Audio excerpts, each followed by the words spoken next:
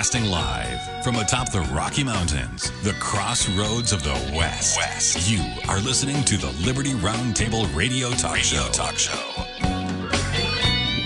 All right. Happy to have you along, my fellow Americans. Sam Bushman live on your radio. Hard-hitting news the networks refuse to use. No doubt starts now. This, my fellow Americans, is the broadcast for July the 2nd in the year of our Lord 2021. This is hour one of two, and our goal always to protect life, liberty, and property, and to promote God, family, and country on your radio and the traditions of our founding fathers. Yes, indeed, we use the blueprint for liberty, the supreme law of the land, the Constitution for the United States of America is our guide, and absolutely we're convinced the checks and balances brilliantly put in place by our founding fathers, one of the great peaceful solutions we still have at our fingertips. As you know, we reject revolution when we celebrate and back peaceful restoration of the greatest country on the face of the earth. It is a freedom-loving, fantastic, we're taking America back one heart, one mind, one issue at a time, faith-filled Friday. So welcome to the broadcast. It is the 4th of July weekend, so an incredible happy 4th of July to all of you. A quick recap of yesterday's broadcast starts now. We talked to Brian Rust about honest money, rustcoinandgift.com. We talked about the honest money report, gold and silver. We talked about a Manhattan district attorney will not charge Donald Trump, but the DA will press charges against Trump Organization. I think they're trying to take away his business. Wow. The effort to take down Trump is legendary nowadays, isn't it? We'll get into that as the broadcast unfolds today. Pennsylvania Supreme Court throws out Bill Cosby's conviction. He's released from jail. We also talked about this Created Equal documentary. It's a 2-hour documentary about the life of Justice Thomas. Clarence Thomas doesn't fit the radical left's narrative, so they literally deplatformed his documentary. Amazon may have deplatformed Created Equal, but their loss is now your gain. The Daily Wire starting to stream Created Equal now. So there you have that. We also talked about, yes, it's ungrateful to turn your back on the national anthem, but GOP lawmakers are trying to call for Gwen Berry to lose her place on the Olympics. See, I don't agree with that. I mean, I get that it's a shame that she's doing this. I also get that I don't want us to attack people politically like this. When will it be our turn, our views, under attack, huh? Remember, it's a double-edged sword, people. All right, that's hour one. Hour two, Fox News cuts Trump border visit feed after he starts talking about forbidden subject. What's that forbidden subject? Yeah, Fox cut off live coverage of Trump at when he was talking at the southern border when he started talking about vote fraud. Yeah, there you have that. Trump says we better get our elections straightened out because you're going to have a runaway country if you don't. You're going to have a serious problem. You're going to have a banana republic. You're going to have a third world country here pretty soon if we don't get this together. Our elections are a mess, Donald says. He's right about that. Shaq slams LeBron's NBA whining. You're making $200 million when 40 million people are laid off? Shame on you, says Shaq. Man, I agree with Shaq on that one. Officials cancel rally when Trump is revealed as the speaker. They say partisan events not allowed in the park, except for they are. Wow, Bob Underwood with that piece. We also talked about Governor Brian Kemp says that Biden's weaponizing the Department of Justice. Is that hyperbole or a real statement? If it's a real statement, we need to arrest the president immediately. If it's not a real statement, how dare Brian Kemp? Communism survivor slams white nationalism, saying that it's more dangerous than communism, not even close. CDC cruise industry could restart in July, but will it only be for the vaccinated? Time will tell. We also talked about a 25-hour work week. Work life may be changing. More flexible schedules might be the norm in the post-pandemic world. Wow, there's a story advocating for a 5-hour workday.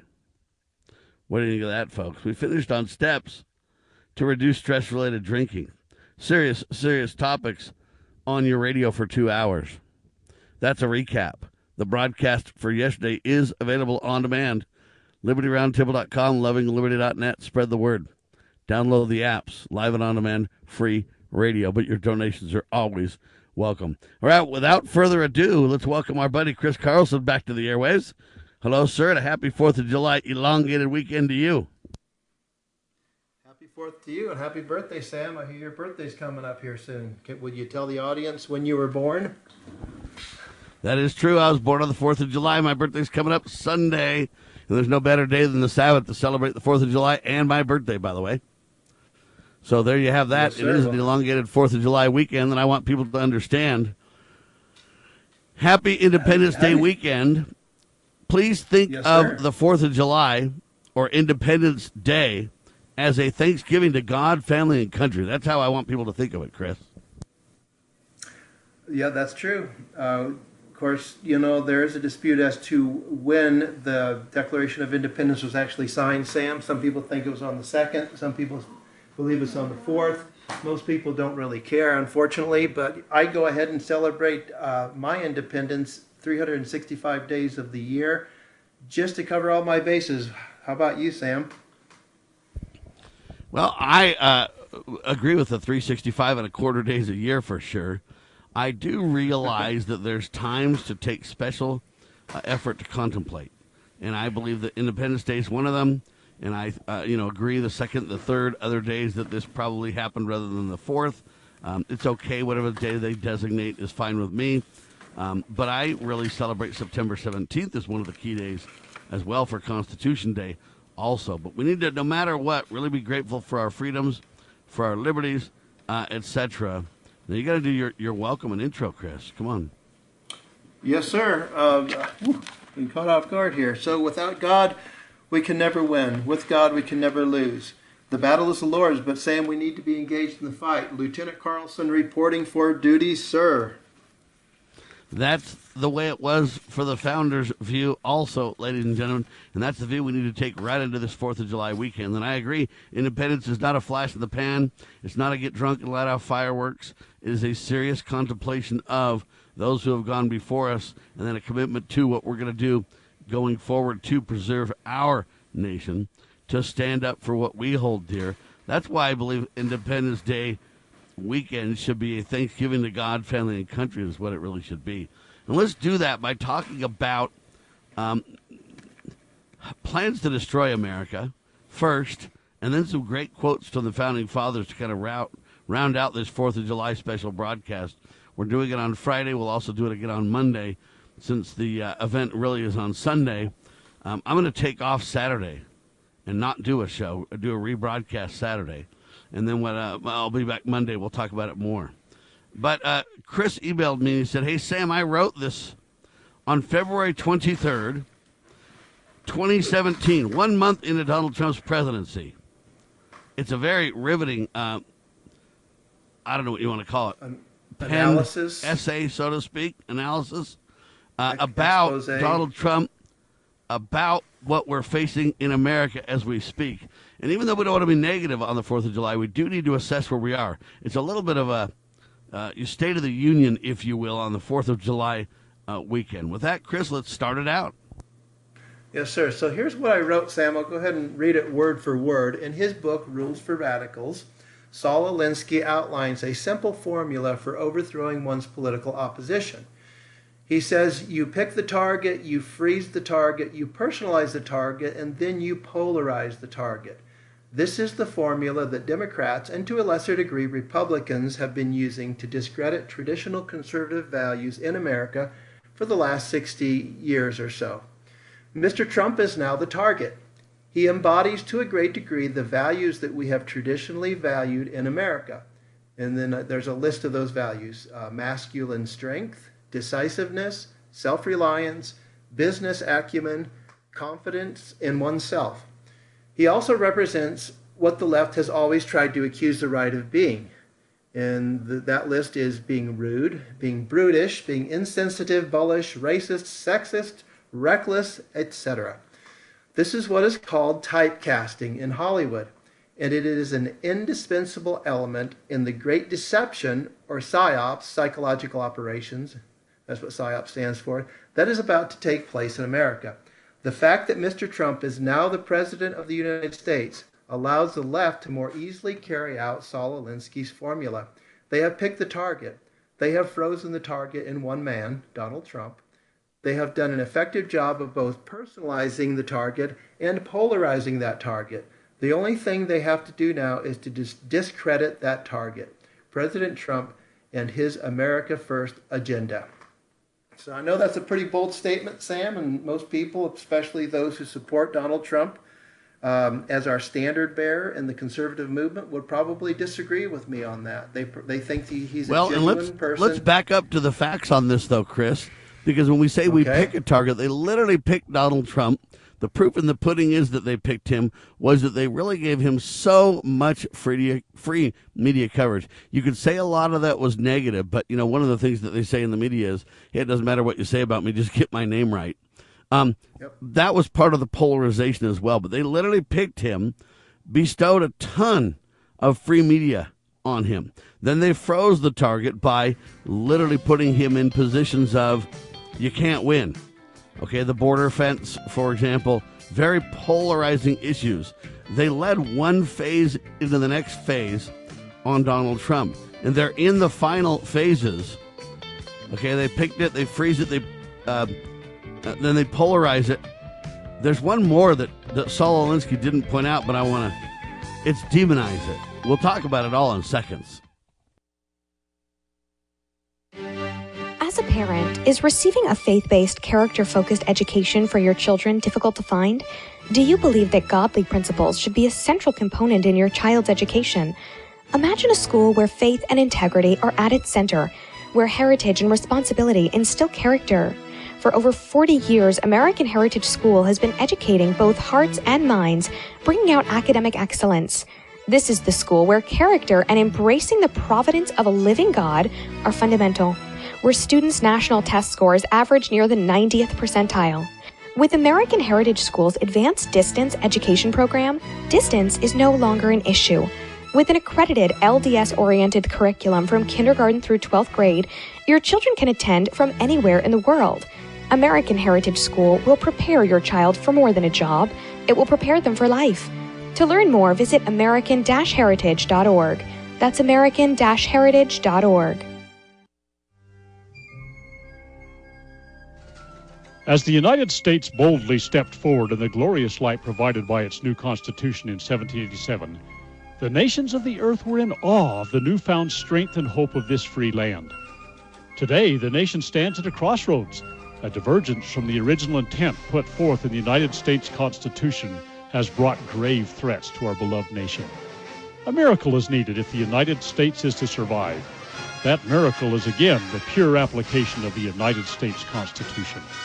I'm Scott Bradley. In my To Preserve the Nation book and lecture series, I bring forth truths that will help raise up a new generation of statesmen like those noble Americans who founded this land. Vigorous application of these principles will invigorate and restore the nation, and we may become again the freest, most prosperous, most respected, and happiest nation on earth. Visit topreservethenation.com to begin that restoration.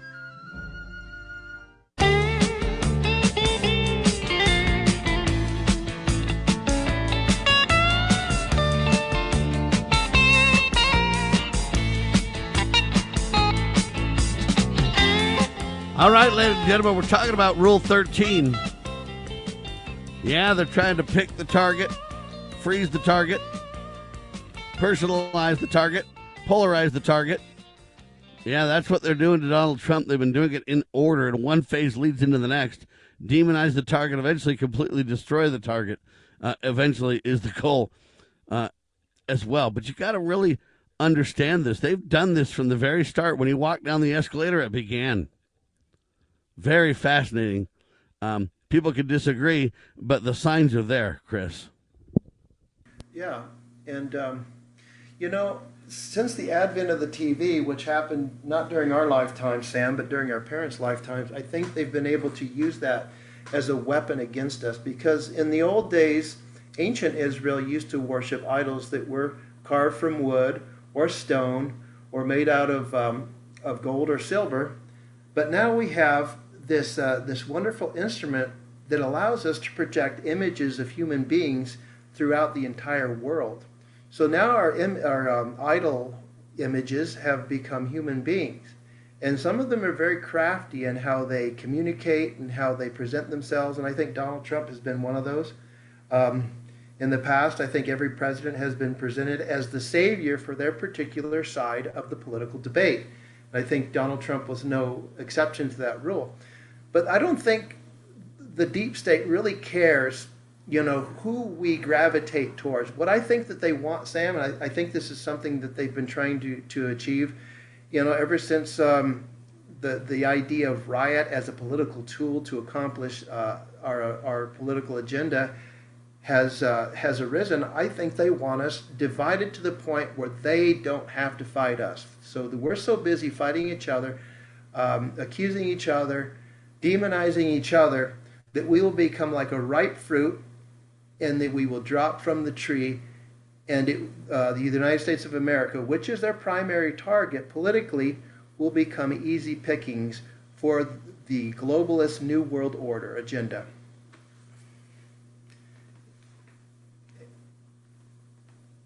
I think you're right. I think Hello. it's a serious concern. I think you're right. I think it's a serious concern in America, and I think it's something that we need to be aware of, cognizant of, and most importantly, be willing to do something about. Chris? Well, I think what they want, Sam, is, we've seen the images of Black Lives Matter and Antifa in the street, burning down buildings, toppling over police cars, and creating all sorts of damage. They would love to be able to label those protesters as conservatives, and they accomplished that on January 6th, although we know, Sam, that probably about half of those Capitol rioters that were caught so effectively on film, climbing the walls, breaking windows, breaking down doors into the Capitol, we know that most of those were probably FBI informants. We know that 20 of them were. Oops, sorry about that. Take care of that. Sorry. But I think they would like to see conservatives out in the streets clashing with Antifa, with Black Lives Matter, bashing in heads, creating havoc and chaos. And I think if they can do that, then they can edit the film so it looks as if we are the instigators of that problem. And then they can go to the next phase of their program, which is bringing in military might to suppress our God-given constitutional rights to peaceably assemble, freedom of speech, freedom of the press, freedom of religion. I mean, they've effectively done that to a degree with the COVID fake pandemic, but I think that they want to take that to the next level by seeing genuine conservative-minded people out on the streets clashing, with their FBI-funded and State Department-funded thugs. And I think once they get to that level, Sam, I think they can accomplish their objectives to a much greater degree than they have been heretofore. So I think that's what it's all about. I think it's certainly possible they can do that, but I also think that Americans are starting to wake up more so than we've ever seen before. Like I say, I've been at this movement for 25 years. And it seems to me that we've had more people waking up in the last 5. Well, let's say this. I've been at this 35 years. 25 years as Liberty Roundtable Live. But I've seen more efforts in the last 5 years and more awakening in the last 5 years than I've seen in the first 25. Chris, I think that's important to note.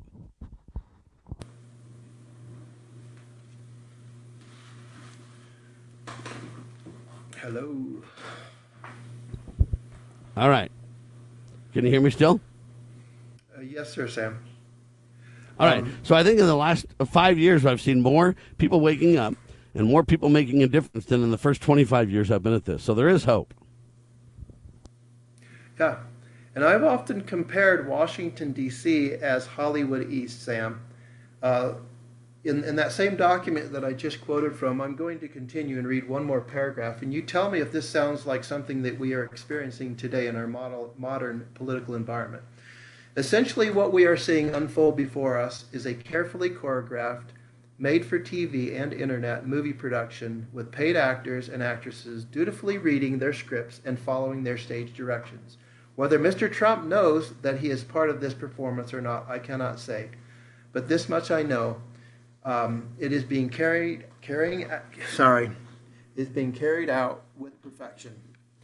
So I think the same people that produce a Hollywood movie that captivates our interest and is compelling and provocative, I think they're carrying out the same thing on a national stage through our elected officials, and we genuinely believe that they're acting independently. And we both know, Sam, that they are not acting independently. There is a power behind the throne, as it were, that is orchestrating all of this.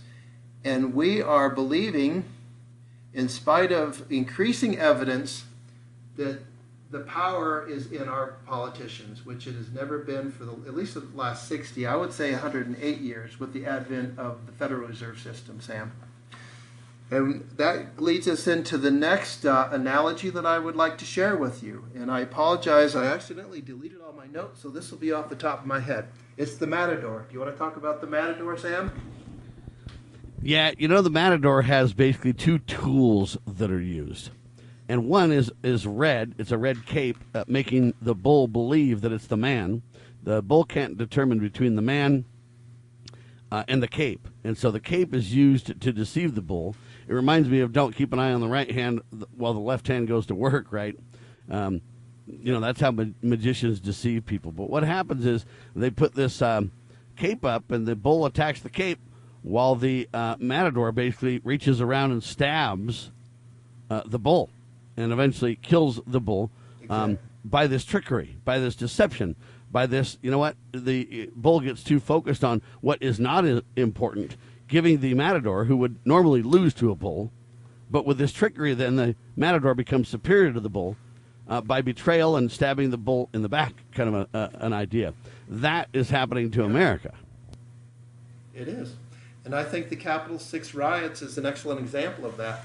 See, I decided not to attend rallies. I decided not to attend protests, Sam. They're just too messy. And the media can spin them with, selective cuts that they use from their film footage to make it look as if the conservatives are always the bad guys. They'll wait and they'll wait. And let me give you an example. Let's say I'm in a rally, Sam, and I'm just peacefully protesting with my sign, and a Black Lives Matter or an Antifa thug comes up to me and starts provoking me. Let's say that they're yelling at me, calling me names, and let's even say that they provoke me physically. They assault me. And they keep assaulting me, and I keep maintaining my cool. And then pretty soon I just get tired of it, and I haul off and I hit this kid right square in the jaw. Okay, what do you think you're going to see on the nightly news? Do you think that you're going to see the 5 minutes of harassment that I was subjected to? No, they're going to see the punch that you threw, and they're going to say the white supremacist went radical on a peaceful protester, and it'll go all wrong. That's what they've been doing. We've highlighted this from all the way from the local level, police locally, all the way up to the FBI, allowing this and encouraging this to happen. What we're talking about really is another term called gaslighting that relates to this very thing. What you have is how psychopaths demonize and demoralize their opposition. That's what's happening to us as well with this. But we also need to understand what they're using Trump for. The question is this: do you recognize the degradation of conservative values and conservative culture by embracing Trump as the standard bearer? Trump's rude, crude, loud, and obnoxious, and everything else, and you get a situation where at first you think, Trump's great, and in many ways he is. He's done a lot of good. At the same time, he works perfect in this pick the target, freeze it, personalize it, and then polarize it, and eventually destroy and demonize. We're at the polarization stage, and we've been there for quite some time. Quick pause. Chris Carlson, Liberty Roundtable Live.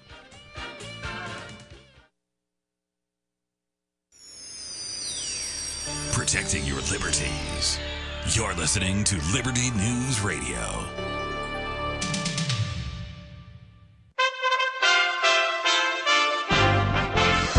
USA Radio News with Lance Pride. The Supreme Court voted Thursday 6-3 to allow Arizona's voter integrity laws to stand. Justice Samuel Alito wrote, preventing voter fraud, for example, is a strong and entirely legitimate state interest. Arizona Attorney General Mark Brnovich, who argued the case, tells Fox News it's about getting the election results correct. The Constitution, federalism, election integrity have to mean something. And the U.S. Supreme Court held that states can enact common sense election integrity measures to protect the ballot and protect the process. Justice Elena Kagan criticized the court for remaking Section 2 with its decision and said Congress has the authority to decide whether there is no longer a need for the measure. The Boy Scouts of America has reached an $850 million settlement with more than 60,000 men who sued the Boy Scouts over alleged sexual abuse by adults in scouting over several decades. This is USA Radio News. Hi, this is Wayne Allen Root from my great friends at Freedom Fest. Have you ever been to Mount Rushmore in South Dakota? Well, here's your opportunity. This July 21st through 24th, thousands of liberty lovers are headed to South Dakota for the greatest libertarian show on earth, Freedom Fest. This time held at the Rushmore Civic Center in Rapid City, South Dakota, with a record-setting crowd. Here's your chance to make new friends and meet the country's top political and business leaders, authors, and filmmakers in the land of the free and the home of the brave. Some of the star speakers this year, South Dakota Governor Kristi Noem, Dr. Drew, Larry Elder, U.S. Senator Mike Lee, U.S. Senator Cynthia Lummis, the CEO of Whole Foods, John Mackey, Steve Moore, John Funn, Grover Norquist, Tom Woods, and the infamous pandemic mock trial. Go to freedomfest.com. Use promo code WAR50 to get $50 off the registration fee. That's freedomfest.com. With promo code WAR50. Fly there, drive there, bike there, RV there, be there. Freedom Fest in South Dakota. Get your tickets now at freedomfest.com. A member of the Trump Organization turned himself in Thursday to face tax charges in a Manhattan court. Wendy King from the Pacific Northwest USA Radio News Bureau explains. Charges against the Trump Organization include conspiracy, grand larceny, and tax fraud. CFO Allen Weisselberg was arraigned one day after a grand jury returned an indictment charging him and the Trump Organization with tax crimes. The 73-year-old Weisselberg worked for the Trump Company for decades. Former President Trump was not charged. It is the first criminal case arising from the 2-year investigation into the Trump Organization by the Manhattan District Attorney's Office. Trump Organization attorney Alan Futeris says the prosecutors are going after a former president. That is a significant line to cross. And quite frankly, not just as a lawyer, but as a citizen, we're very concerned about that. Mr. Weisselberg was released without bail and said he intends to fight the charges. USA Radio News. I want to dedicate this song to Mr. Rupert Murdoch.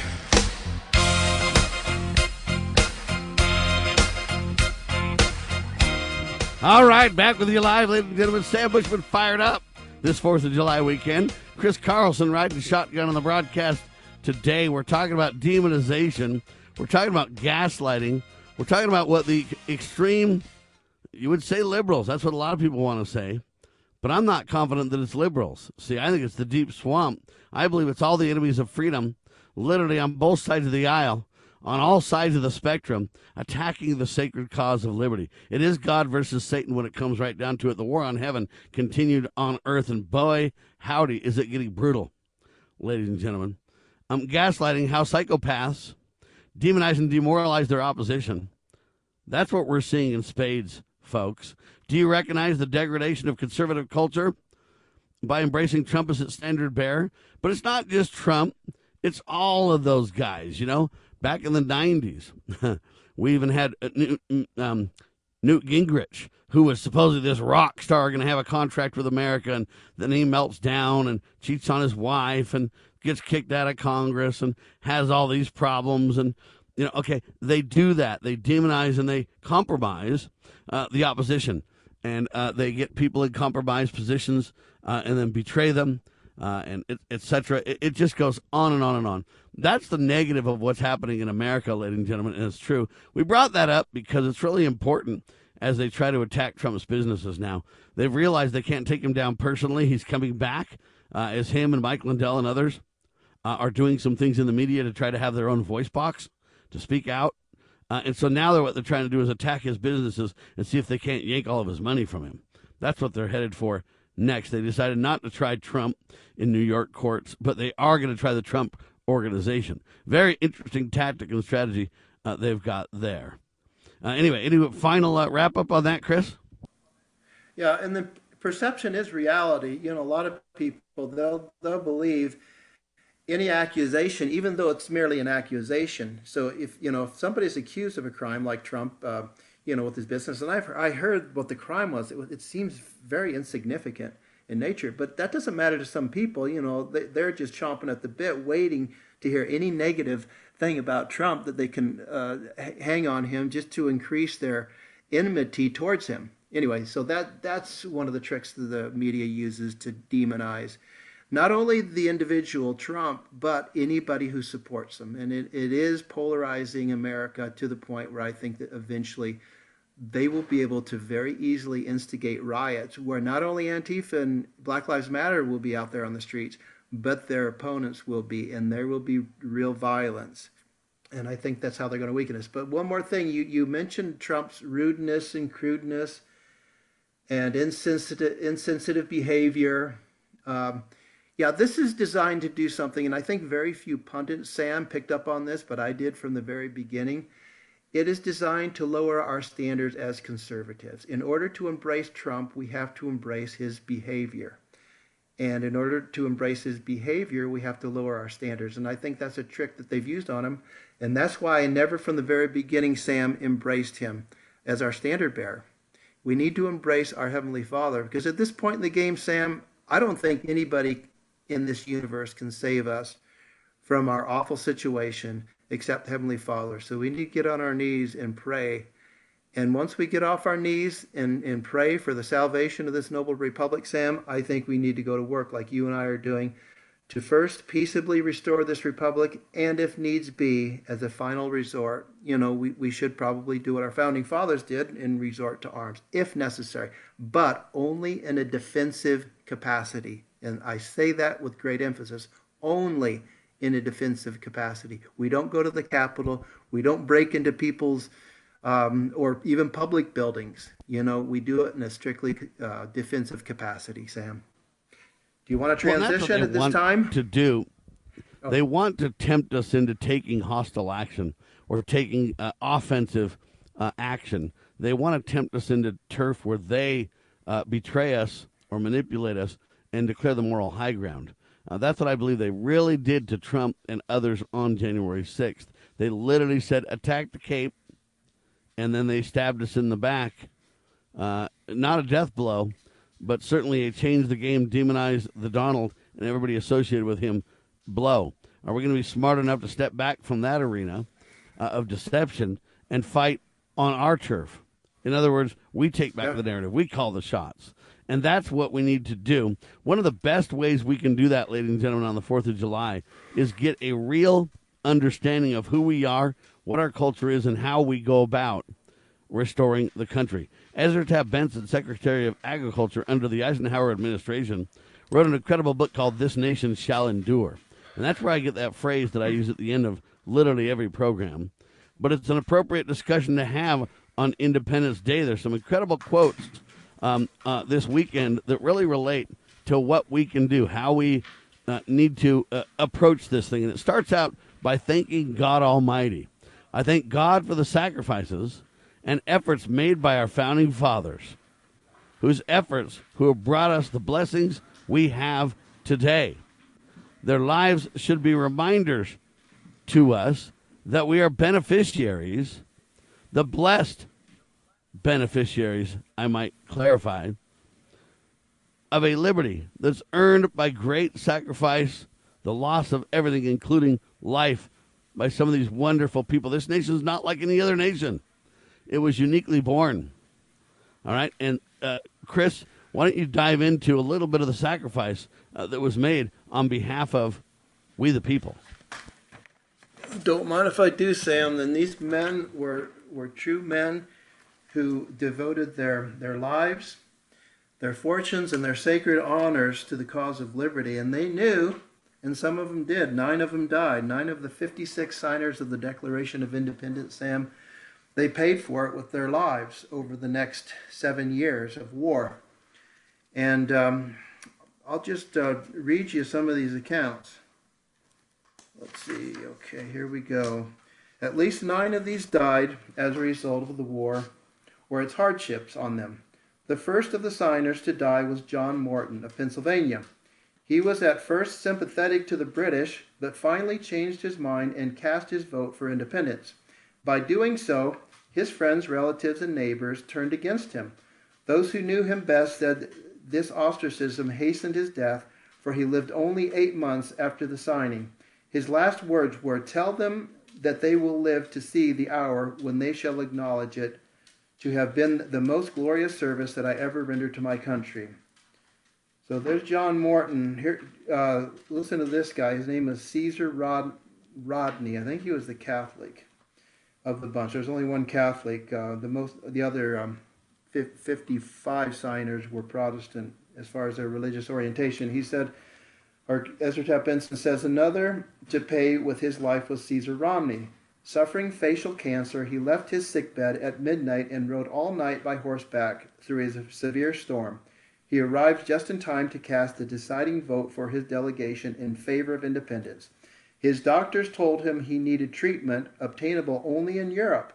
He refused to go in this time of his country's crisis. The decision cost him his life. And these men were happy to pay with their lives for this sacred cause because they were men of God. And they knew, let me give you an example of what I believe these men had in their minds and in their hearts at the times. They knew that they were going to live for in eternity, as we all will live for an eternity in the next life, Sam. Wouldn't it be a great tragedy to be condemned throughout the eternity, Sam, to look back on the decisions that we made in this life and know that we casted our votes in favor of a promised security and not for liberty? Wouldn't that be tragic if you or I, Sam, or anybody in this world was condemned for the rest of eternity to look back and know that they could have stood for a noble cause, like declaring liberty from a tyrannical government in Great Britain? And they were not devoted enough to the cause, which is God's cause, which is a noble cause, which is a righteous cause in conformity with the principles of the Bible. And we did not have the courage or resolve to cast our vote in favor of that, even if it would have costed our life. But we have the rest of eternity to think about those things. Okay, do you want me to read a couple more, or do you think that's a good sampling? Yeah, no, I think we need to read a few more of these. I think these understanding of who these people were and what made them tick is vital to understand who we need to be to carry on the same legacy, Chris. Because we're reliving history, aren't we, Sam? I mean, we may be called to give our very lives for this cause, and I'm ready to do it. And I know that's easy to say, Sam. I know you are probably of the same mindset. But I would like to think that I would be willing to give my life for the cause of liberty, because I do not want to have to regret for an eternity the fact that I was found on the wrong side of history. So let's read a couple more of these when we get back. All right, we'll do it when we get back, ladies and gentlemen. We're running out of time way faster than I want us to. I'll tell you that right now. Wow. Great subjects, ladies and gentlemen. Never enough time to cover them. We'll do our best in the final segment on your radio.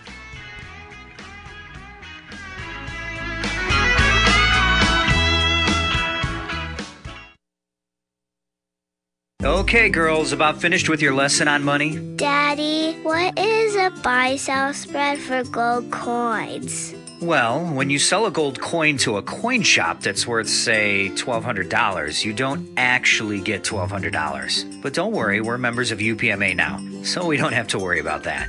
Daddy, what if somebody steals our gold?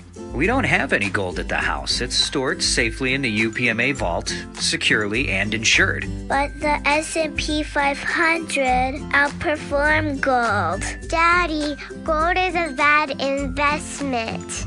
Some people do think of it that way, but actually, gold is money. And as members of the United Precious Metals Association, we can use our gold at any store, just like a credit card. Or I can ask them to drop it right into Mommy and Daddy's bank account, because we're a UPMA member family. Find out more at upma.org. That's upma.org. Why don't we say to the government writ large that they have to spend a little bit less? Anybody ever had less money this year than you had last? Anybody ever having a 1% pay cut? You deal with it. That's what government needs, a 1% pay cut. If you take a 1% pay cut across the board, you have more than enough money to actually pay for the disaster relief. But nobody's going to do that because they're fiscally irresponsible. Who are they? Republicans. Who are they? Democrats. Who are they? Virtually the whole body is careless and reckless with your money. So the money will not be offset by cuts anywhere. The money will be added to the debt, and there will be a day of reckoning. What's the day of reckoning? The day of reckoning may well be the collapse of the stock market. The day of reckoning may be the collapse of the dollar. When it comes, I can't tell you exactly, but I can tell you it has happened repeatedly in history when countries ruin their currency.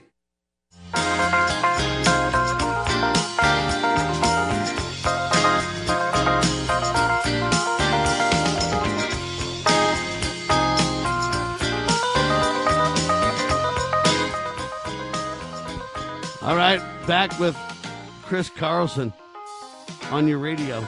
We're talking about the Founding Fathers and just who they were. Do a quick job and wrap that up, and then I got an interesting question for you as well. Go ahead, Chris. Okay, one more quick account, Sam, and we'll move on. When the British came to Trenton, they settled near the home of John Hart, one of the 5 signers from New Jersey. He had a large farm and several grist mills. While his wife was on her deathbed, Hessian soldiers were like soldiers of fortune that the British had hired as mercenaries to come over. Hessian soldiers descended on Hart's property. They destroyed his mills, ravaged his property, and scattered his 13 children. Hart became a hunted fugitive. When he finally returned to his land, he was broken in health. His farmland was scourged. His wife had died, and his children were all scattered. He died 3 years after signing the Declaration of Independence. So, and there are a couple more, but let's go ahead and move on, Sam, because we've got a lot of territory to cover.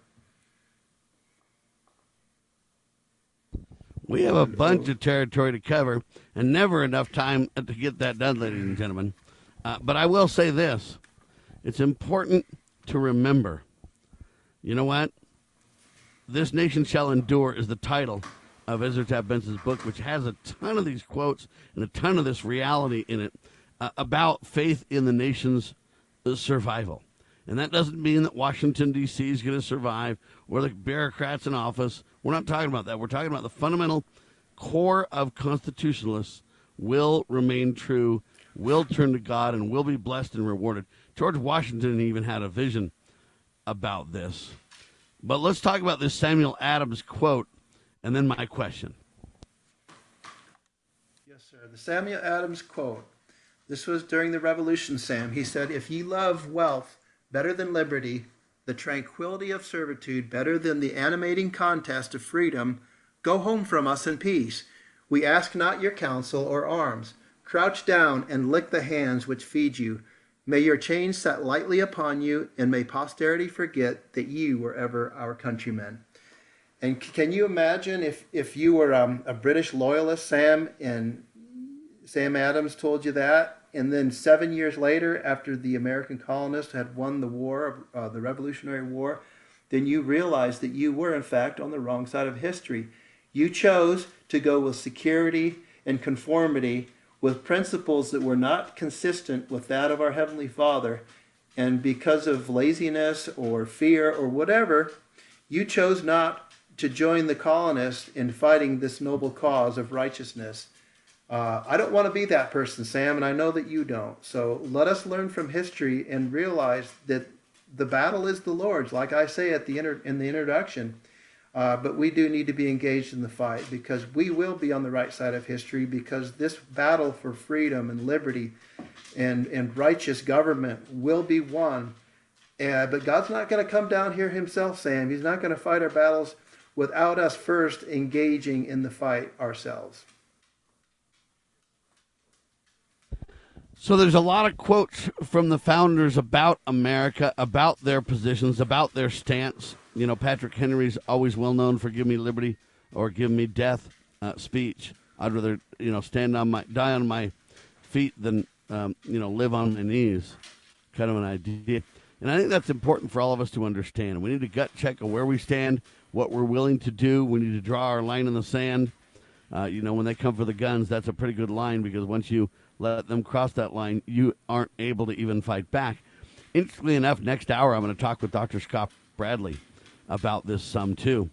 I don't know if you know this, but Brian Kemp says that Joe Biden is weaponizing the Justice Department. Now, if that's really true, we need to arrest Joe Biden immediately before he gets above the people. Joe Biden is well known for saying, hey, no way an AK-47 is going to take care of you. Biden dismisses founding father quote on militias. We'll talk about the next hour with Dr. Scott Bradley. The reason I bring it up now, though, is that, you got to realize once they take away our ability to defend ourselves, the God-given inalienable right of self-defense, we are in serious trouble then. But I kind of look at it and say, everybody wants us to have kind of a modern-day George Washington. And I think good leaders should be sought after.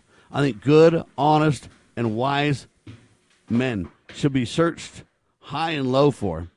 But remember, they're only men. And I don't think our salvation, our safety is in a man, if you will. So let's talk about the prospect of a modern-day George Washington.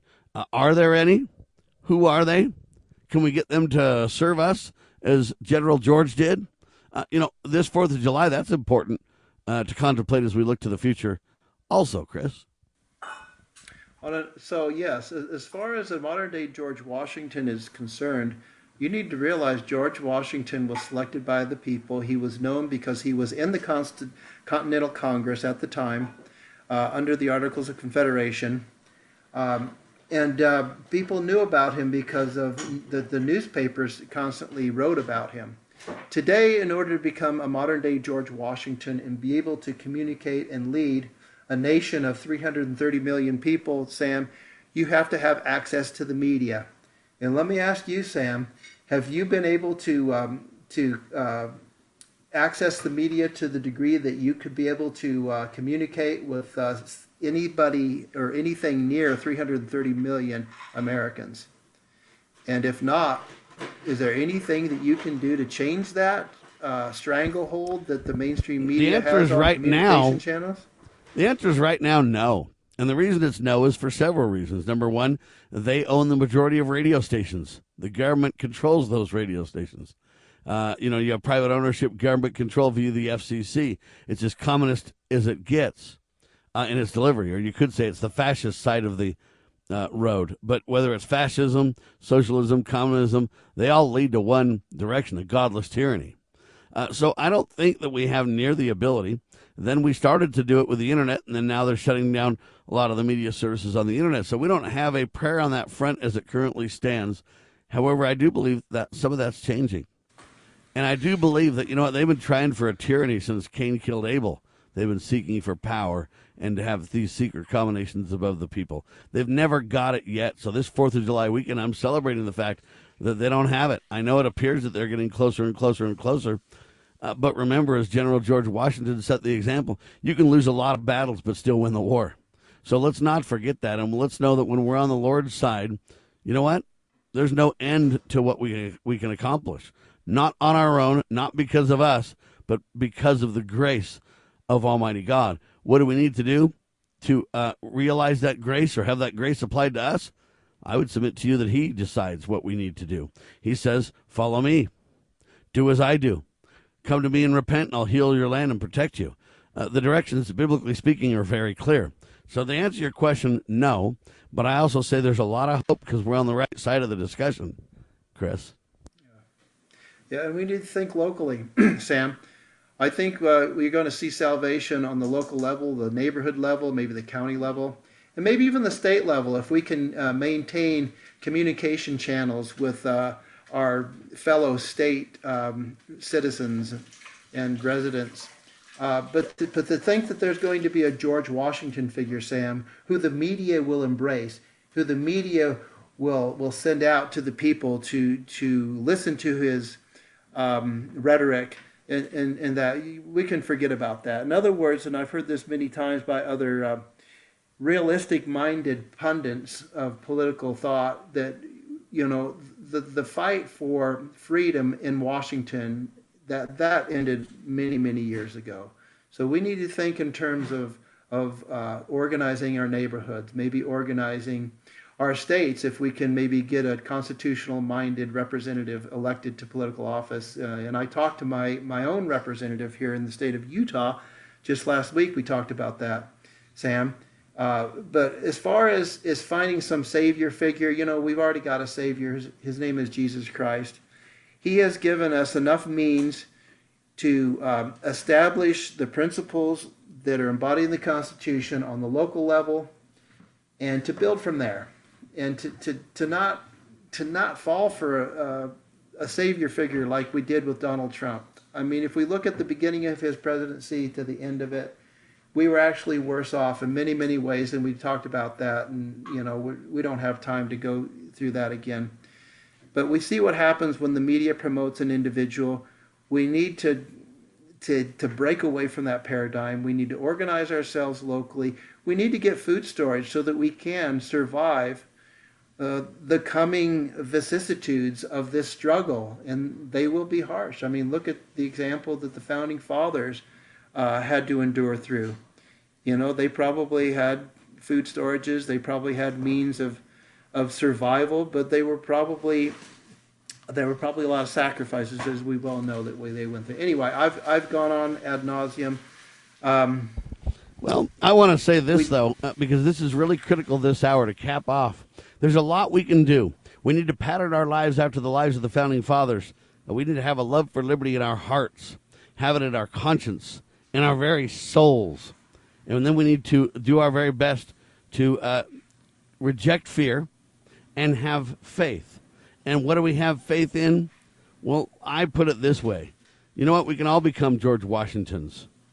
You know what? I don't have as much influence as George did in his day, but I can do what I can do. You can do what you can do. One becomes two becomes the few becomes many, and by our greater numbers shall we have success. I want to put this headline in the mix. I took two headlines from two different emails that I got.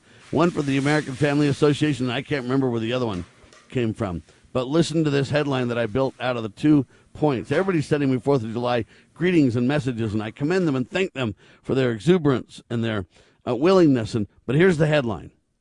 You can help restore help. Wow, let me start over. You can help restore hope in our country by bearing the torch of Christ in America. Let me say it again. You can help restore our country by bearing the torch of Christ. That's how you can help restore hope in America, ladies and gentlemen. And that's what we need to be all about. Chris? Yes, we need to turn off our TV, Sam, because more often than not, the information being disseminated through our TVs and mainstream media in general is not valuable to us. We need to open our Bibles, and we need to get on our knees, as you said. Our hope is in Jesus Christ, the true Savior of this republic. And the Founding Fathers knew that, and that's why they were men of God and Christians. We need to get back to that formula for success. And that doesn't mean it's going to be easy. Once we get off our knees, we need to go to work and continue to go to work until this noble republic is saved. Because without God, we cannot win. With God, we cannot lose. The battle is the Lord's, Sam, but we need to be engaged in the fight.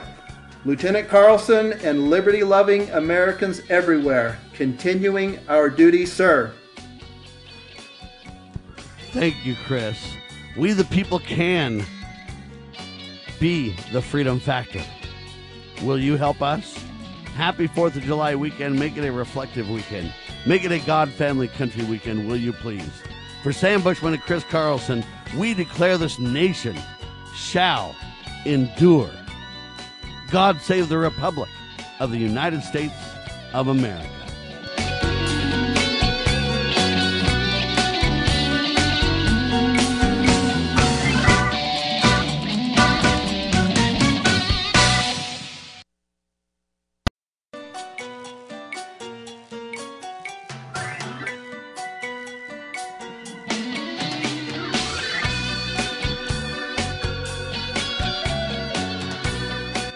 Broadcasting live from atop the Rocky Mountains, the crossroads of the West. You are listening to the Liberty Roundtable Radio Talk Show. All right. Happy to have you along, my fellow Americans. Sam Bushman live on your radio. Hard-hitting news the network refused to use, no doubt, continues now. This is July the 2nd, the year of our Lord, 2021. It is an incredible 4th of July weekend, ladies and gentlemen. On Sunday is the 4th. Man, you got to love that liberty and God, family, and country on the Sabbath. Can you focus on both? I sure can. It will be a God, family, country weekend for me all weekend long. We will bear witness of Christ. We will stand together and worship as saints. We will focus on the things that matter most, liberty being a core component in my humble view of the gospel of Jesus Christ, to say the least. Happy Independence Day weekend to all of you. I want you to think of this Independence Day weekend as a thanksgiving to God, family, and country for all that we have, for the legacies that our founding fathers put down, ladies and gentlemen. All right, you can help restore hope in our country by bearing the torch of Christ in America. Future generations, ladies and gentlemen, make no mistake, are counting on your response. With that brief introduction, we'd like to welcome the good doctor, Dr. Scott Bradley, his collegiate series, To Preserve the Nation, his website, Freedom's Rising Sun, back to Liberty Roundtable Live, sir. Well, thank you much. In fact, as your intro brings to mind, last night I did a webinar, and it's kind of my closing remarks. It came to me that, this weekend will mark the 245th anniversary of the signing of the American Declaration, and of course we could talk about that at great length. However, it occurred to me that it being the Sabbath and it being a holy day, and a lot of people have made the 4th of July basically a beer bust with a rock concert and fireworks, instead of giving full consideration to the great gift that we've been given in that liberty. I was thinking, and I verbalized this in the webinar last night, and I will invite your listeners also. As I closed my little meeting out, I thought, you know what, if we gathered in supplication before the Lord, on bended knee, at least a portion of the day, and gave thanks for the gifts of liberty, for the gift of proper government that we were given, for the consideration of safety, health, strength, prosperity, peace, freedom, all of those kinds of things that has been really the American way for those 245 years after we made well on our original declaration. We've been granted many, many gifts, and I thought, it being the first Sunday, we oftentimes suggest people perhaps spend at least a portion of their day in fasting and prayer. Perhaps that would be a good, appropriate kind of thing to invite people to participate in on this 4th of July. As you are able to think about those things, I think turning our hearts to God wouldn't be a bad thing. So anyway, I would invite people to give consideration to that and decide how they'd like to do it in their household. Amen to that. And I would say jettison the beer bust, that's for sure. Jettison the rock concert. Make it a God, family, country weekend. Make it a reflective weekend of study about our founding fathers and the sacrifices they made. And then make a commitment in your heart, in your very soul, to carry on their legacy. That's what my wish would be. But it's interesting to me, several things to note. And I normally don't talk about the Church of Jesus Christ of Latter-day Saints a lot because most of our listeners aren't members. However, I do from time to time because I am a member of the Church of Jesus Christ of Latter-day Saints. I don't hide that in any way. I lead with that. I promote that. That is my beliefs. I believe in God the Father and His Son, Jesus Christ, and in the Holy Ghost. The Church of Jesus Christ of Latter-day Saints is the name of the church. So no doubt we're Christian, and we believe in Jesus Christ, the author of our liberty. But the reason that I bring this up now is because it's a very unique combination of events this weekend. As you mentioned, what is it, the 245th? Correct. 245th celebration of the signing of the Declaration of Independence. Now, some people say that it was on the 2nd, some on the 3rd. I get that we celebrated on the 4th. But there's a confluence of events that are happening this weekend that make it very special and dear to me. Number one, it's the 245th, as you mentioned. Number two, it's on the Sabbath, which the Sabbath is a delight. What better opportunity to, you know what, have some fireworks on Saturday night? Fine. Go to a fair, go to a parade. That's great. Those are not bad things to do.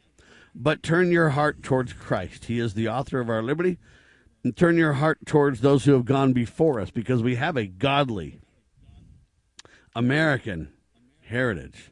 And our founders gave much for what we seem to take for granted and I don't know, ignore. We treat it with not the reverence that it deserves, that's for sure, but almost a flippant softness that concerns me greatly. But anyway, the point is the 4th of July is on Sunday. And the reason I mentioned the Church of Jesus Christ of Latter-day Saints is because every first Sunday of the month, it's called Fast and Testimony Meeting, where the saints, members of the Church of Jesus Christ of Latter-day Saints, that's why we're called saints, followers of Christ, if you will, where we meet together and we fast and pray and we bear witness and testify of Christ to one another. It's called a testimony meeting. And I love nothing more than testifying of Christ on Independence Day, or at least the day we celebrate it, because that's really where our liberty comes from. So I like that it's the Sabbath, that it's a delight, but it's also my birthday. So I'll be 54 years old on Sunday. Yes, sir. I'll be 54 years old on Sunday. You Go ahead, sir. very natural. You come very naturally upon your patriotism, than I would guess. I mean, it's I did not know that. So here you are, born on the 4th of July. That's an incredible a milestone for you. It's not your 245th birthday; it's your 54th. There's a little flipping there, but you know. So I've been at it a little bit less than some of the patriots, but my heart is as knit with theirs as can possibly be, and the heritage burns bright in my soul and in my blood, and in my hope rather than fear, and in my faith conquering fear, and in my trust in God Almighty, the author of my liberty. But so this Sunday we're going to be hearing from one another, bearing witness of Christ, and focusing on the unique day that it is. Only every, 7 years does it come up on, Sunday to be the 4th of July. Sadly, I wasn't born on a Sunday.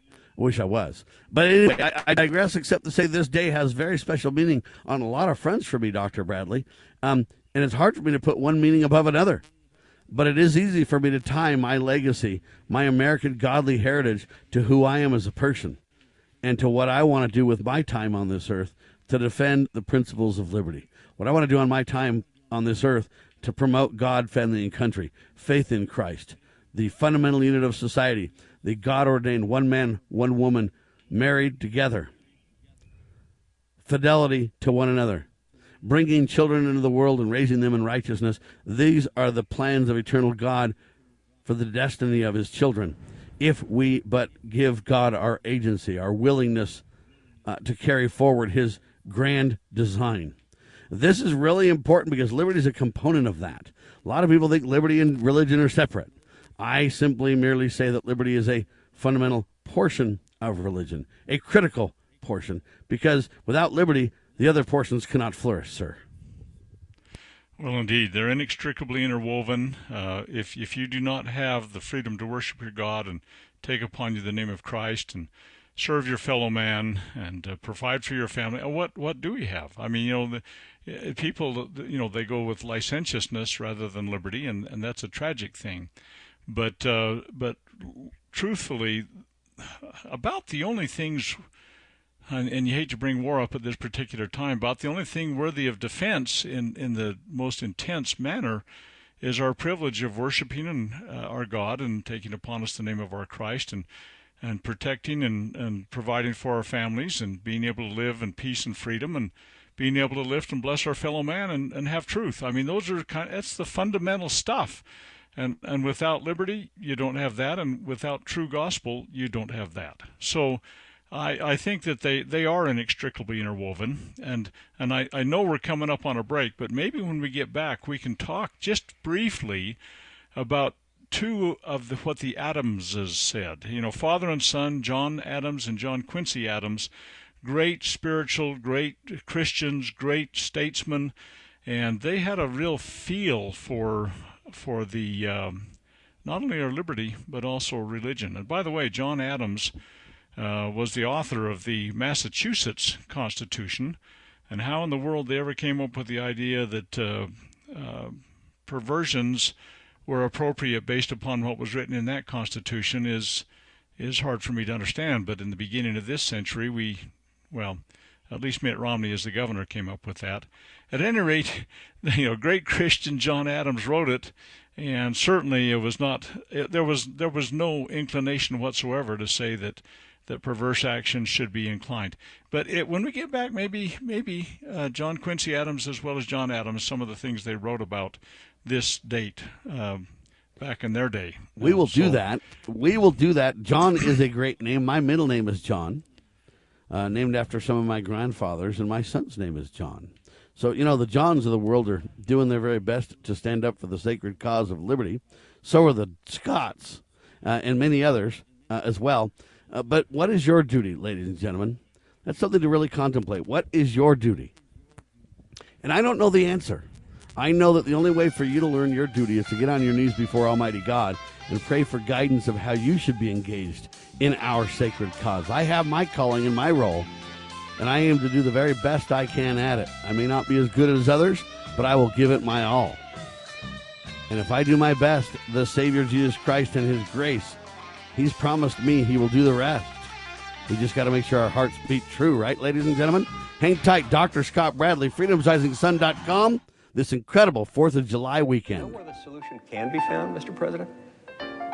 In churches, in wedding chapels, in maternity wards across the country and around the world. More babies will mean forward-looking adults, the sort we need to tackle long-term, large-scale problems. American babies in particular are likely going to be wealthier, better educated, and more conservation-minded than children raised in still industrializing countries. As economist Tyler Cowen recently wrote, quote, "By having more children, you're making your nation more populous, thus boosting its capacity to solve climate change. The planet does not need for us to think globally and act locally so much as it needs us to think family and act personally. The solution to so many of our problems, at all times and in all places, is to fall in love, get married, and have some kids." The Foundation for Moral Law is a nonprofit legal foundation committed to protecting our unalienable right to publicly acknowledge God. The Foundation for Moral Law exists to restore the knowledge of God in law and government and to acknowledge and defend the truth that man is endowed with rights not by our fellow man, but by God. The Foundation maintains a twofold focus. First, litigation within state and federal courts. Second, education, conducting seminars to teach the necessity and importance of acknowledging God in law and government. How can you help? Please make a tax-deductible contribution, allowing Foundation attorneys to continue the fight. You may also purchase various Foundation products as well at morallaw.org. Located in Montgomery, Alabama, the Foundation for Moral Law is a nonprofit, tax-exempt 501c3 founded by Judge Roy Moore. Please partner with us to achieve this important mission. morallaw.org.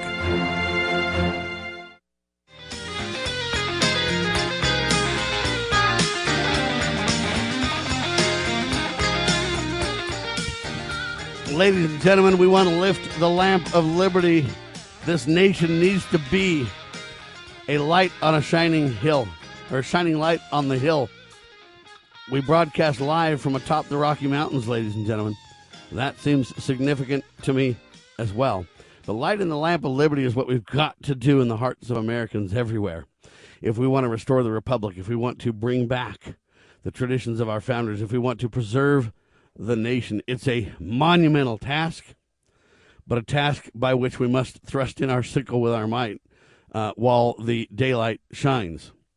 Dr. Bradley, you wanted to mention some comments, some quotes from both Adams, John and John Quincy, because it really lights that fire, brush fires of freedom in the hearts and minds of men. When we hear their quotes and understand their sacrifice, we take courage, sir. Well, indeed, we should, we must, and I think that's one of the reasons that we kind of, as a society, with the dregs that we have currently leading and educating the society, turn from these kind of things. John Adams wrote a letter to his wife, Abigail. What a partnership, brilliant minds and devoted souls. I mean, they were a great partnership, equally yoked in this cause of liberty and all the other good things that they believed in.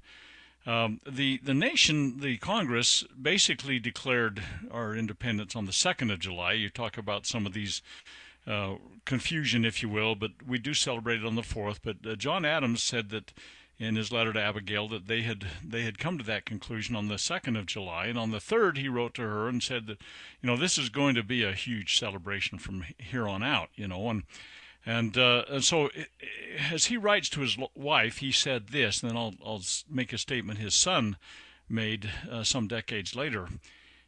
John Adams, the dad, said, "I am apt to believe that it will be celebrated by succeeding generations as the great anniversary festival. It ought to be commemorated as the day of deliverance by solemn actions of devotion to Almighty God. It ought to be solemnized with pomp and parade, with shows, games, sports, guns, bells, bonfires, and illuminations from one end of this continent to the other, from this time forward forevermore." See, it's interesting.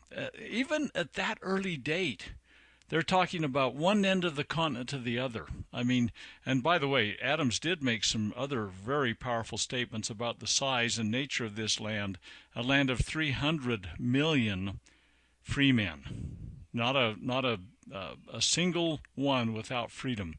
These were the things that they had in their hearts and minds on that time. It's very, very, very interesting to me. That was their intent all along.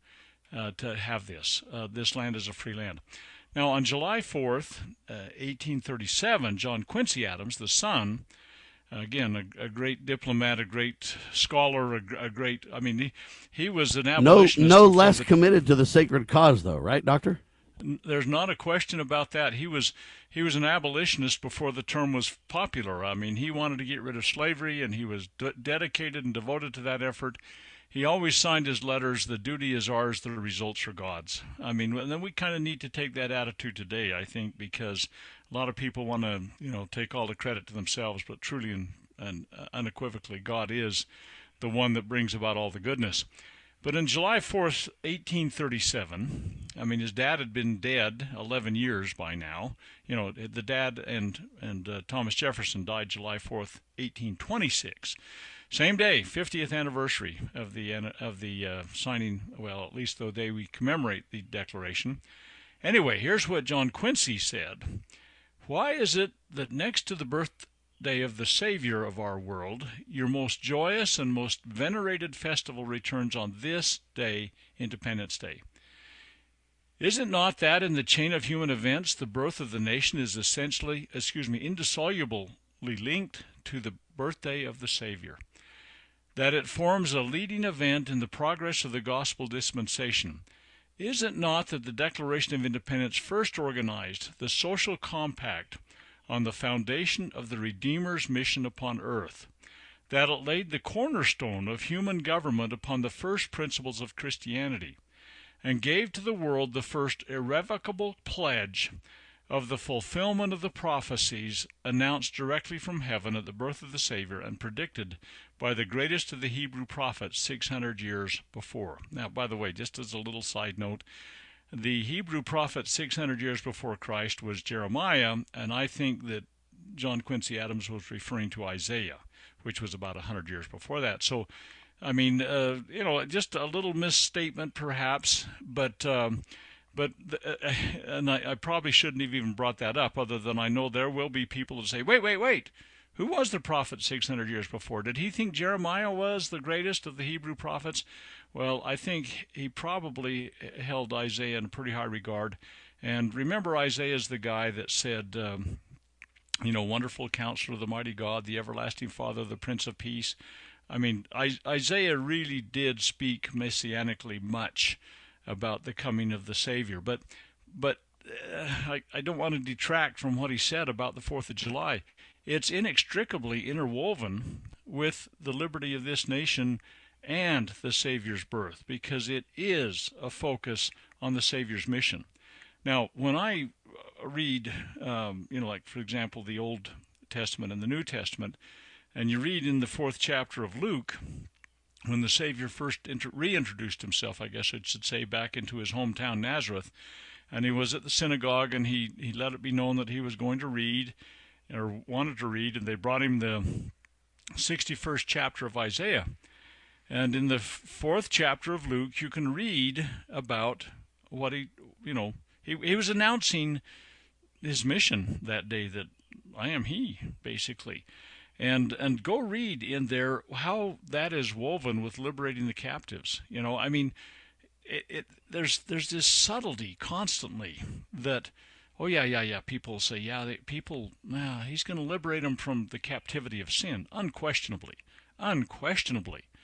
But I believe that his mission was a broad scope of liberation, and the things that were the people of Christ's day, they bore many great burdens. I mean, women were basically chattel, second-class citizens, if you will, and he was a great advocate of God's daughters. I mean, he loved his sisters, if you will, in eternity.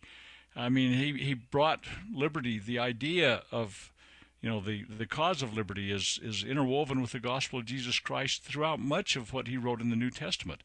I mean, even his statement, "And ye shall know the truth, and the truth shall make you free." Free, yes, you know truth, you may be free. And all of these things, he ties back to liberty. Go read the 4th chapter of Luke again, and recognize that when he introduced himself, he went and quoted Isaiah and said, hey, this is the day. We're here. This is the start of it. Of course, it made his hometown folks a little mad.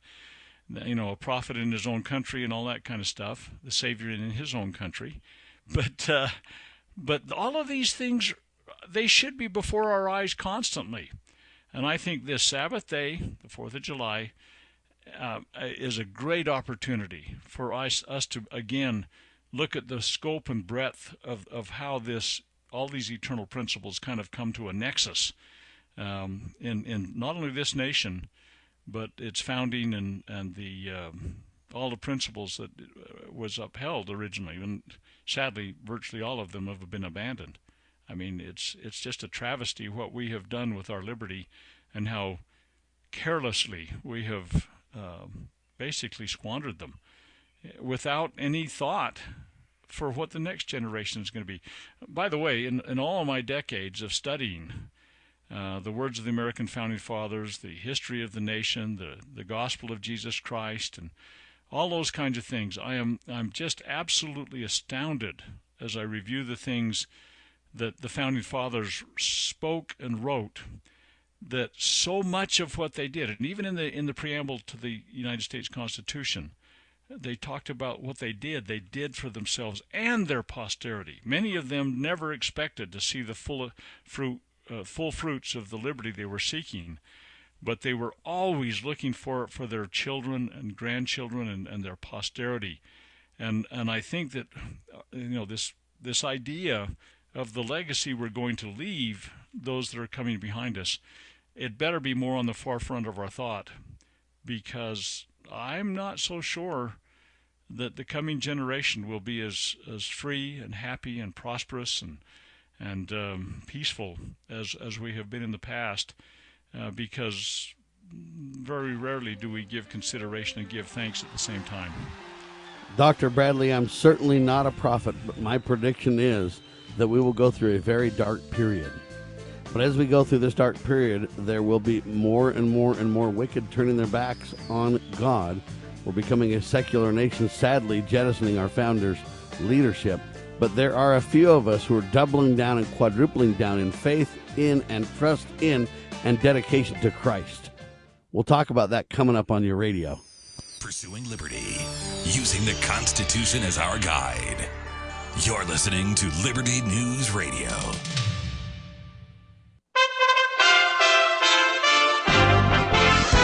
USA Radio News with Lance Pride. Florida Governor Ron DeSantis on Thursday praised President Biden's federal response to the collapse of a condo building in the coastal suburb of Surfside, Florida. Speaking at a command briefing near the site of the deadly disaster Thursday, DeSantis said the president had recognized the severity of this tragedy from day one, and you've been very supportive, end quote. As violent crime surges across America, a judge on Thursday ordered Minneapolis, Minnesota to hire more police officers after ruling in favor of a group that had sued the city council over a rise in crime. Hennepin County District Judge Jamie Anderson said the city needs to have at least 730 by June 30th, 2022. State Department spokesperson Ned Price said the United States expressed concern on Thursday over a report that China is building more than 100 new silos for intercontinental ballistic missiles near the city of Yumen. USA Radio News. Deb's constipation with belly pain, discomfort, and bloating kept giving her grief. She talked to her doctor to get some relief. Turns out Deb had irritable bowel syndrome with constipation, or IBS-C, which was a start. Saying yes to Linzess helped her do her part. Linzess, or linaclotide, is a prescription medicine that treats IBS-C in adults. Linzess works differently than laxatives. It lets you have more frequent and complete bowel movements and helps relieve overall abdominal symptoms, belly pain, discomfort, and bloating. These symptoms were studied in combination, not individually. Do not give Linzess to children less than 6, and it should not be given to children 6 to less than 18. It may harm them. Do not take Linzess if you have a bowel blockage. Get immediate help if you develop unusual or severe stomach pain, especially with bloody or black stools. The most common side effect is diarrhea, sometimes severe. If it's severe, stop taking Linzess and call your doctor right away. Other side effects include gas, stomach area pain, and swelling. There could be more to your story with IBS-C. Talk to a doctor today. Say yes to Linzess. Learn more at linzess.com or call 1-800-LINZESS. Sponsored by AbbVie and Ironwood Pharmaceuticals. The State Department on Thursday said human trafficking has 25 million people suppressed worldwide. John Clemens from the Texas USA Radio News Bureau explains. The troubling estimate was announced by Secretary of State Anthony Blinken. Trafficking persons is an appalling crime. It's a global crisis. It's an enormous source of human suffering. By its nature, it's often hidden from view. Exact figures are sometimes hard to determine. The estimate we often cite is that nearly 25 million people worldwide are victims of human trafficking. The report cited the coronavirus pandemic as the cause of the big increase in human slavery between 2020 and 2021. The study covered 188 nations and territories, indicating COVID-19 had put millions of people around the world at a greater risk of exploitation. Stanley Cup Finals continue for hockey Friday evening from the Montreal Canadiens home ice. The Tampa Bay Lightning lead the best-of-7 series 2-0. It can be seen on NBCSN at 8 p.m. Eastern. USA Radio News.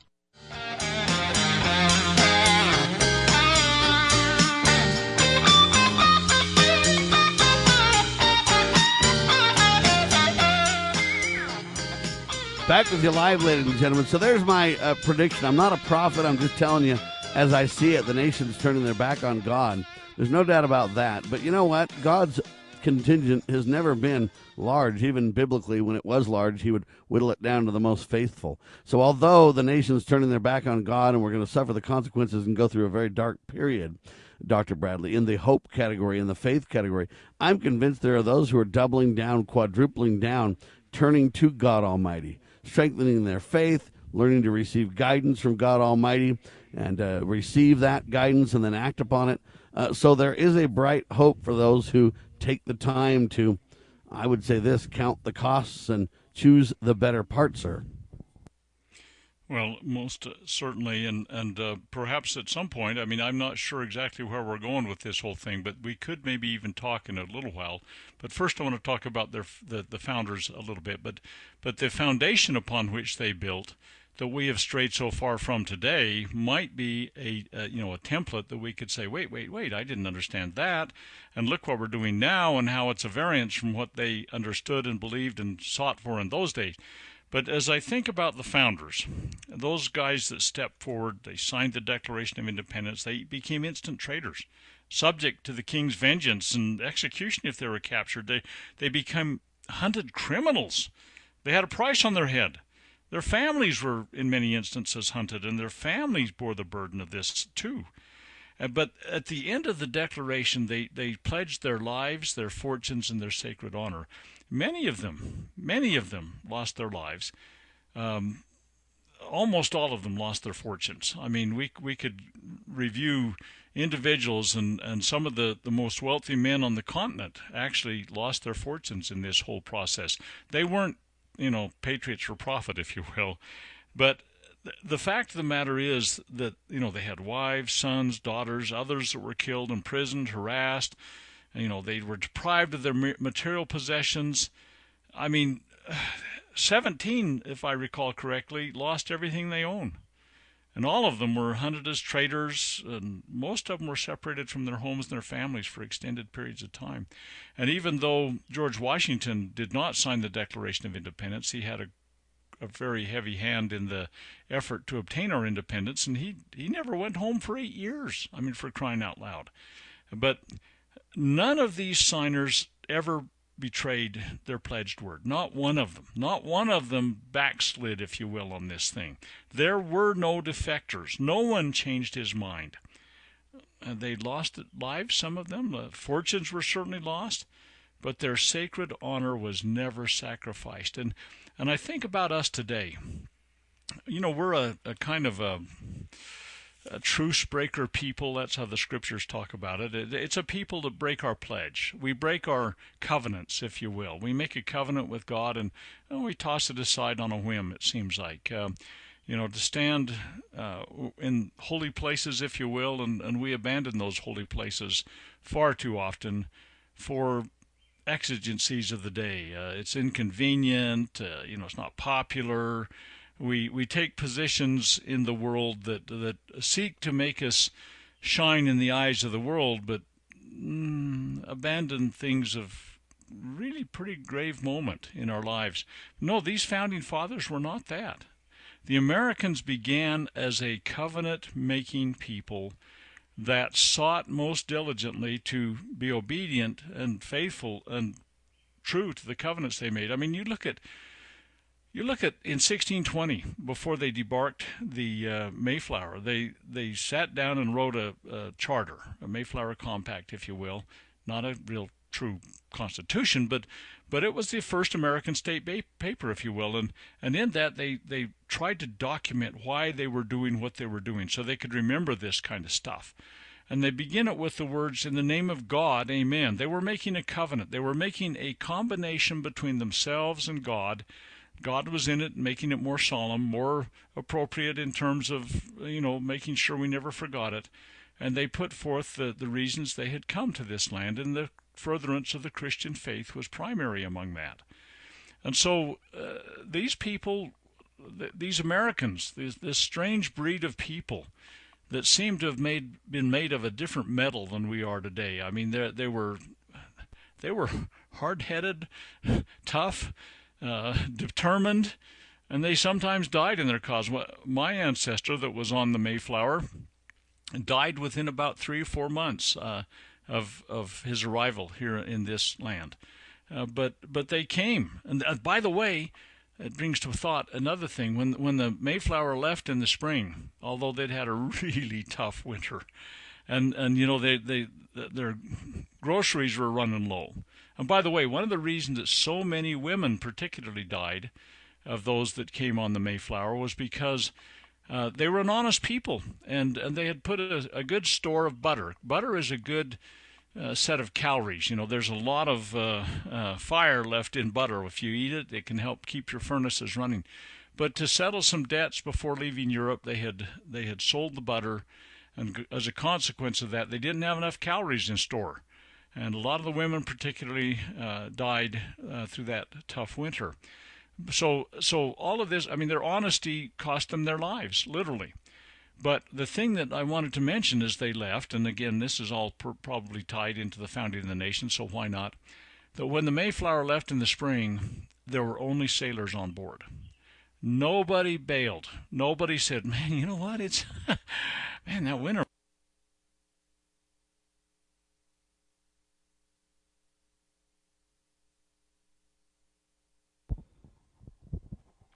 All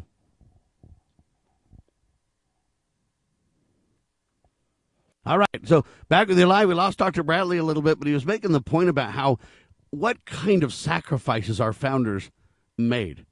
when you really study it, you become in awe of the dedication, of the absolute trust in God, and therefore commitment, not only in their hearts and in their minds and their souls, in their thinking, but in their actions. It was incredible. It was something to behold. It was something for nations and peoples worldwide for generations to follow. It was the kickoff, if you will, of liberty, liberty sufficient to prepare the way for the Savior Jesus Christ to return. This is not an insignificant event, the founding of our nation. This was the stage setting, if you will, the forerunner for the return of the Savior Jesus Christ and a nation to make it possible, a people who would be ready to receive their God when he returns. These were not faint-hearted people. These were people who gave tremendous sacrifice. And it's my expectation, and to some degree my prediction, we will have to go through every bit of challenging of times as they did before we're through. Will the Savior return? Without a doubt, he will. Is he real? Without a doubt, he's real. Is his atonement infinite, factual, spot on? Without a doubt. Will it save us? If we let it, meaning if we turn our agency, our choices towards God, let him, if you will, be the captain of our souls. We make our choices, but then he does the rest, and through his grace are we made whole and complete. This is not something that is separate from liberty. I know people want to separate religion and liberty. You cannot do it, ladies and gentlemen. I'm telling you now, it is not possible to do, because in the principles that Christ taught, we live becomes our qualifying for the grace that God so willingly gives us. Is it what I do? No, it's the grace of God. But I must do what he asks me to do. It's not a matter of I'm taking credit for myself. It's a matter of me being obedient. The first law of heaven, to do what God's asked me to do. And when I do what he asks, then he carries out his side of the promise that he made all of us. If we repent and turn to him, he will heal our land. And so the founding fathers really gave much. And we, I believe, Dr. Bradley, will be required to do the same. Well, there's no question. And you talk about the interweaving of gospel of Christ and liberty. The founding fathers absolutely made that connection. And a couple of examples. One was a guy by the name of Timothy Dwight, and the other one's John Hargrove. And maybe if the break comes up, we'll have to finish up in this and that. But Dr. Timothy Dwight was the Yale president. Yale president. Can you imagine a Yale president today giving a talk, on the 4th of July, talking about liberty and God and Christ? Anyway, the 4th of July, 1798, Timothy Dwight spoke at length about the duty of Americans in preserving the liberty of the nation. And in that talk, and it's expansive talk, it's about 30 pages long of fine print. We'll talk about that maybe when we get back. And then I want to again remind your listeners about John Hargrove's speech on Christmas in 1804 that he gave before a joint session of Congress. This is a far Liberty cry from in Christ, ladies and gentlemen, a weekend celebration by Dr. Bradley and Sam Bushman on your radio. Our goal to preserve the nation, freedomsrisingsun.com. The spirit of the American West is live and well in Range Magazine, the award-winning quarterly devoted to the issues affecting the American West. Each issue contains informative articles, breathtaking imagery, as well as the culture of cowboy spirit today, and gift ideas like the 2021 Real Buckaroo calendar. Order online from rangemagazine.com. Loving Liberty Network salutes the spirit of the American West at rangemagazine.com. Well, my mom smokes and my dad smokes, and I saw them smoking, so I tried it. They're telling me not to smoke, but they smoke themselves. When it comes to smoking, are you sending mixed signals? But when you teach someone a certain way to do things and you go back on that certain way, it sends mixed signals to the person that they're trying to teach. The parents need to be the example. Smoking. If you think you're old enough to start, you're smart enough to stop. A public service message from this station and the Church of Jesus Christ of Latter-day Saints. The runner on third takes a short lead. Elwood glances over. Now back to the plate. He sets the pitch. It's swung on strike three. They've won it. They have won it. World champions. Jim, what's it like down on the field? John, it's a madhouse down here. I'm trying to get to Bob Elwood, the winning pitcher. Bob, how does it feel winning the 7th game on a strikeout? Yeah, I thought he'd be looking for a slider, so I came on with my fastball. World champions! Is this the greatest moment of your life? Absolutely not. Jim, the best moments for me are breakfast with the kids, long walks with my wife, just holding her hand, you know? Marriage. You're never too far apart when you're still holding hands. From your neighbors, the Church of Jesus Christ of Latter-day Saints. Jim, when was the last time you held your wife's hand? Well, it's been a while. I tell you, you need to step up to the plate, Jim. For more tips on strengthening your marriage, visit family.mormon.org.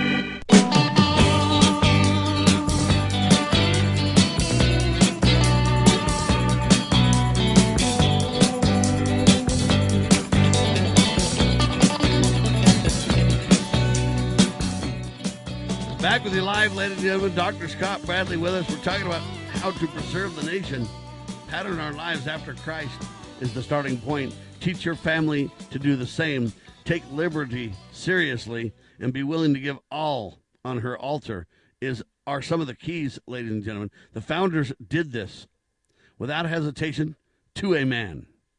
Were they perfect men? Of course not. But I believe they were inspired by God. They were inspired by a sacred greater cause as we prepare for the return of Jesus Christ in the future. Dr. Bradley. Let's go back to Timothy Dwight's talk on July 4th, 1798. You need to get a copy of this. You need to spend some time thinking about it. I mean, like I say, it's probably 30 pages of number 10 font. I mean, it's just really fine print. But he spoke at length about the way we could preserve our liberty, and one of his main points was that if we're to remain strong and free, we've got to honor and sustain the Sabbath day.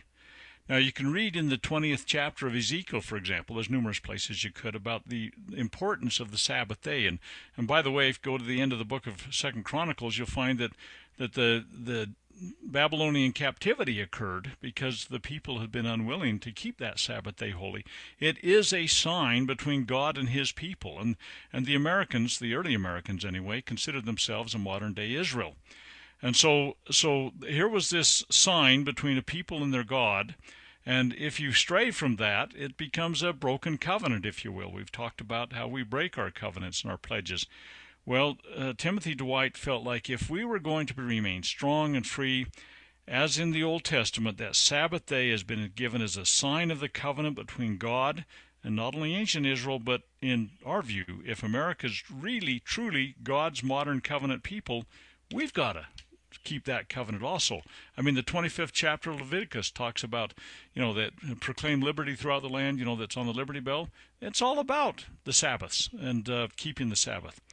But the other thing I wanted to kind of flip to quickly, and I know time flees so right through our fingers as we get together and we talk about some of these momentous topics, but in light of what we do with our Congress nowadays, I mean, when you get a joint session of Congress together, at best it's a pep rally, and it's an acrimonious, partisan kind of thing. Anyway, that hasn't always been the case in America. And Christmas, and again, John Quincy Adams tied Christmas, the birth of the Savior, and the birth of the nation together. But in Christmas Day of 1804, a joint session of Congress met. Okay, so these guys they're not home campaigning, trying to figure out a way to, regain their office and all this kind of stuff. No, not at all. Christmas Day 1804, John Hargrove was tapped by Congress to come and address that joint session. And he delivered an address, House and the Senate, again, think about this. His assigned topic, and this is, I've got a copy of his program, a sermon on the second coming of Christ and on the last judgment. See, religious principles were really at the core of the foundation of the United States in its early years. Think about this. Congress is concerned about preparing the nation for the second coming of Christ and the last judgment. And as Sam, you were mentioning earlier, we have, yeah, there's going to be a bumpy road and everything like that. Christ will return. And whether we're here or prepared or not is maybe a little bit up in the air, but the fact of the matter is he is going to. That's a sure thing. You've read the book. You might want to give consideration to it and what's entailed in that. And the whole nation was focused that way. And, yeah, I know people can say, oh, yeah, there was some rowdy guys out, that were in, trappers somewhere or what, yeah, okay, fine. You can look for exceptions, but by and large, the religiosity of this nation was well established, well founded. Days of fasting and prayer. The thing that we've suggested earlier in the broadcast that we do on this coming Sabbath day, on the 4th of July, spend some time maybe in fasting if it's appropriate or you feel that you can, and certainly don't do anything that would destroy your health. I mean, if you're diabetic, don't fast. I mean, be wise. But to offer your prayers and supplicate before God. Our nation needs His grace. We really do.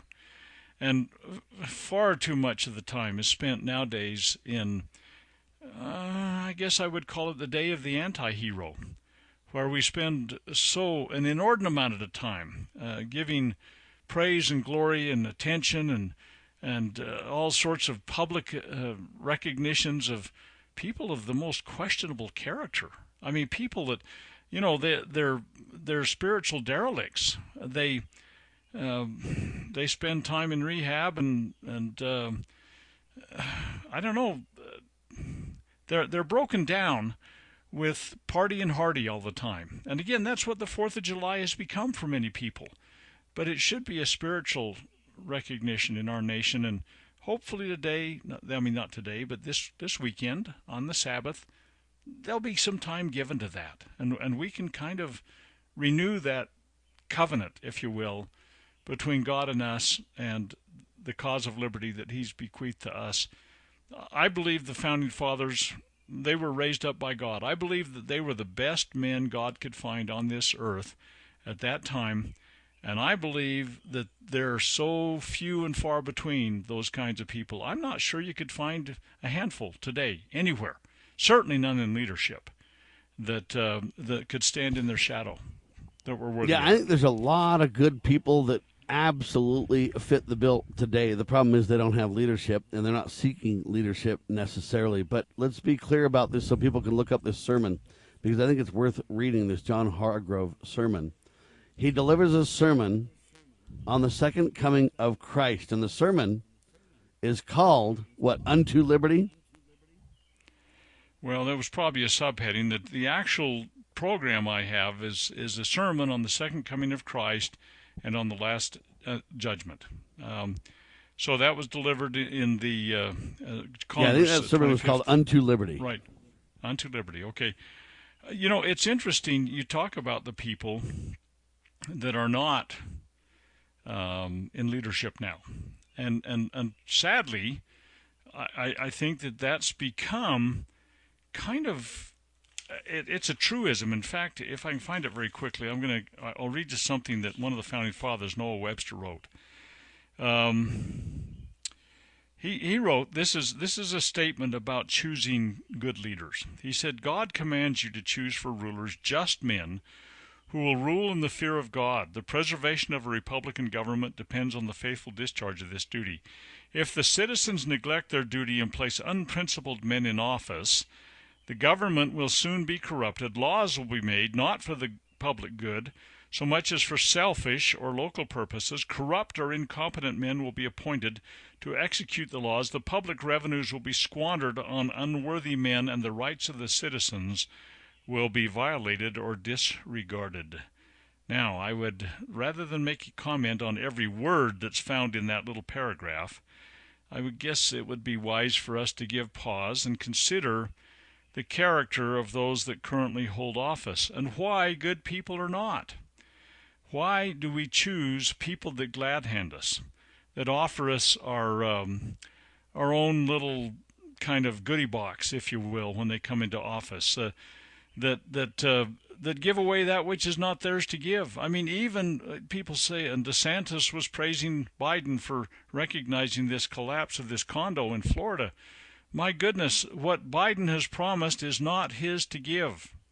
And you say, oh, well, those people have needs and everything like that. Well, stop and pause for a moment and say, we gave our consent to be governed by a certain form of government when we ratified the Constitution. The Constitution in no way, shape, or form allows the redistribution for any cause, no matter how good and noble it may sound to us. We cannot take from the rest of the people and give to somebody else. And you say, well, that's pretty hard-hearted. No, it's not. Churches, individuals, they should be willing to open up their purse and help and those we in are need. the most charitable people in the world. Let's make that very Indeed clear. we We are. will continue to be. But we don't have those that sit at the head of the government do not have the authority to pillage and plunder on behalf of charity, no matter how harsh that may sound. It is not their charter. It's They because took an it's oath. force, ladies and gentlemen. It's not charity. It's force when done by the point of a government gun is the issue, and it's got to stop. The sermon's instructive to follow. I want to make this final point here, Dr. Bradley. I got an email from the American Family Association, doing a great job, but here's what they say. The future of America depends largely on the response of the church to the call of Christ.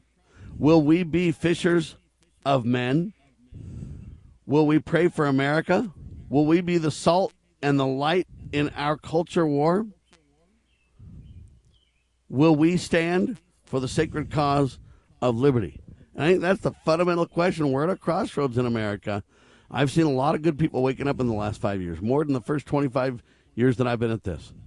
But I've also seen a massive turn away from God. But I believe the faith are becoming more faithful. And so that's the clarion call to each of you. Will you become light and salt? Will you be fishers of men? Will you pray for America? And then will you get up and do all you can for this cause as we await the return of our Lord and Savior, Jesus Christ? I think those are fundamental contemplative questions we should be asking this sacred weekend, Dr. Bradley. Well, as John Quincy Adams always signed his, and we may sign off with something like this perhaps, he always signed his letters, the duty is ours, the results are God's. So we have a duty to perform. It's our time, it's our day.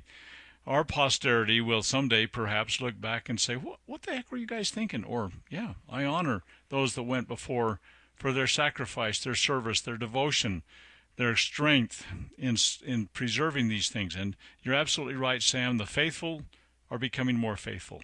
The unfaithful are becoming more debauched. There's no question about that. This nation celebrates debauchery. We have whole months that are dedicated to perversion. We just can't seem to get it. People in high places speak out on behalf of this and that and the other that takes us away from the true gospel of Jesus Christ and perverts every single thing that Christ ever brought before us. And there can't be any compromise between God and the devil. There has to be a firm foundation in order for the building to stand. And there are many that are trying to shake the foundation of everything. And I think that, again, we can only do what we can do. You and I individually, we can do what we can do. And everybody else individually can only do what they can do. But that duty is still ours. And God can take the credit at the end of the day. Amen to that. It's like we pray to God and then do our best, and he takes care of the rest. If we are worthy by keeping his commandments, that is the key. I testify he lives and he will return. And I testify it's our duty to preserve liberty for generations to come until that glorious day of which I know not when. But I testify that it will happen, and I testify we will not lose our liberty. We will go through a very, very tumultuous time, but I believe the followers of Christ will become victorious. Said another way, we declare this nation shall endure. Thanks, Dr. Bradley. You're welcome, and thanks to everyone. Keep the faith. Amen to that. God save the Republic of the United States of America.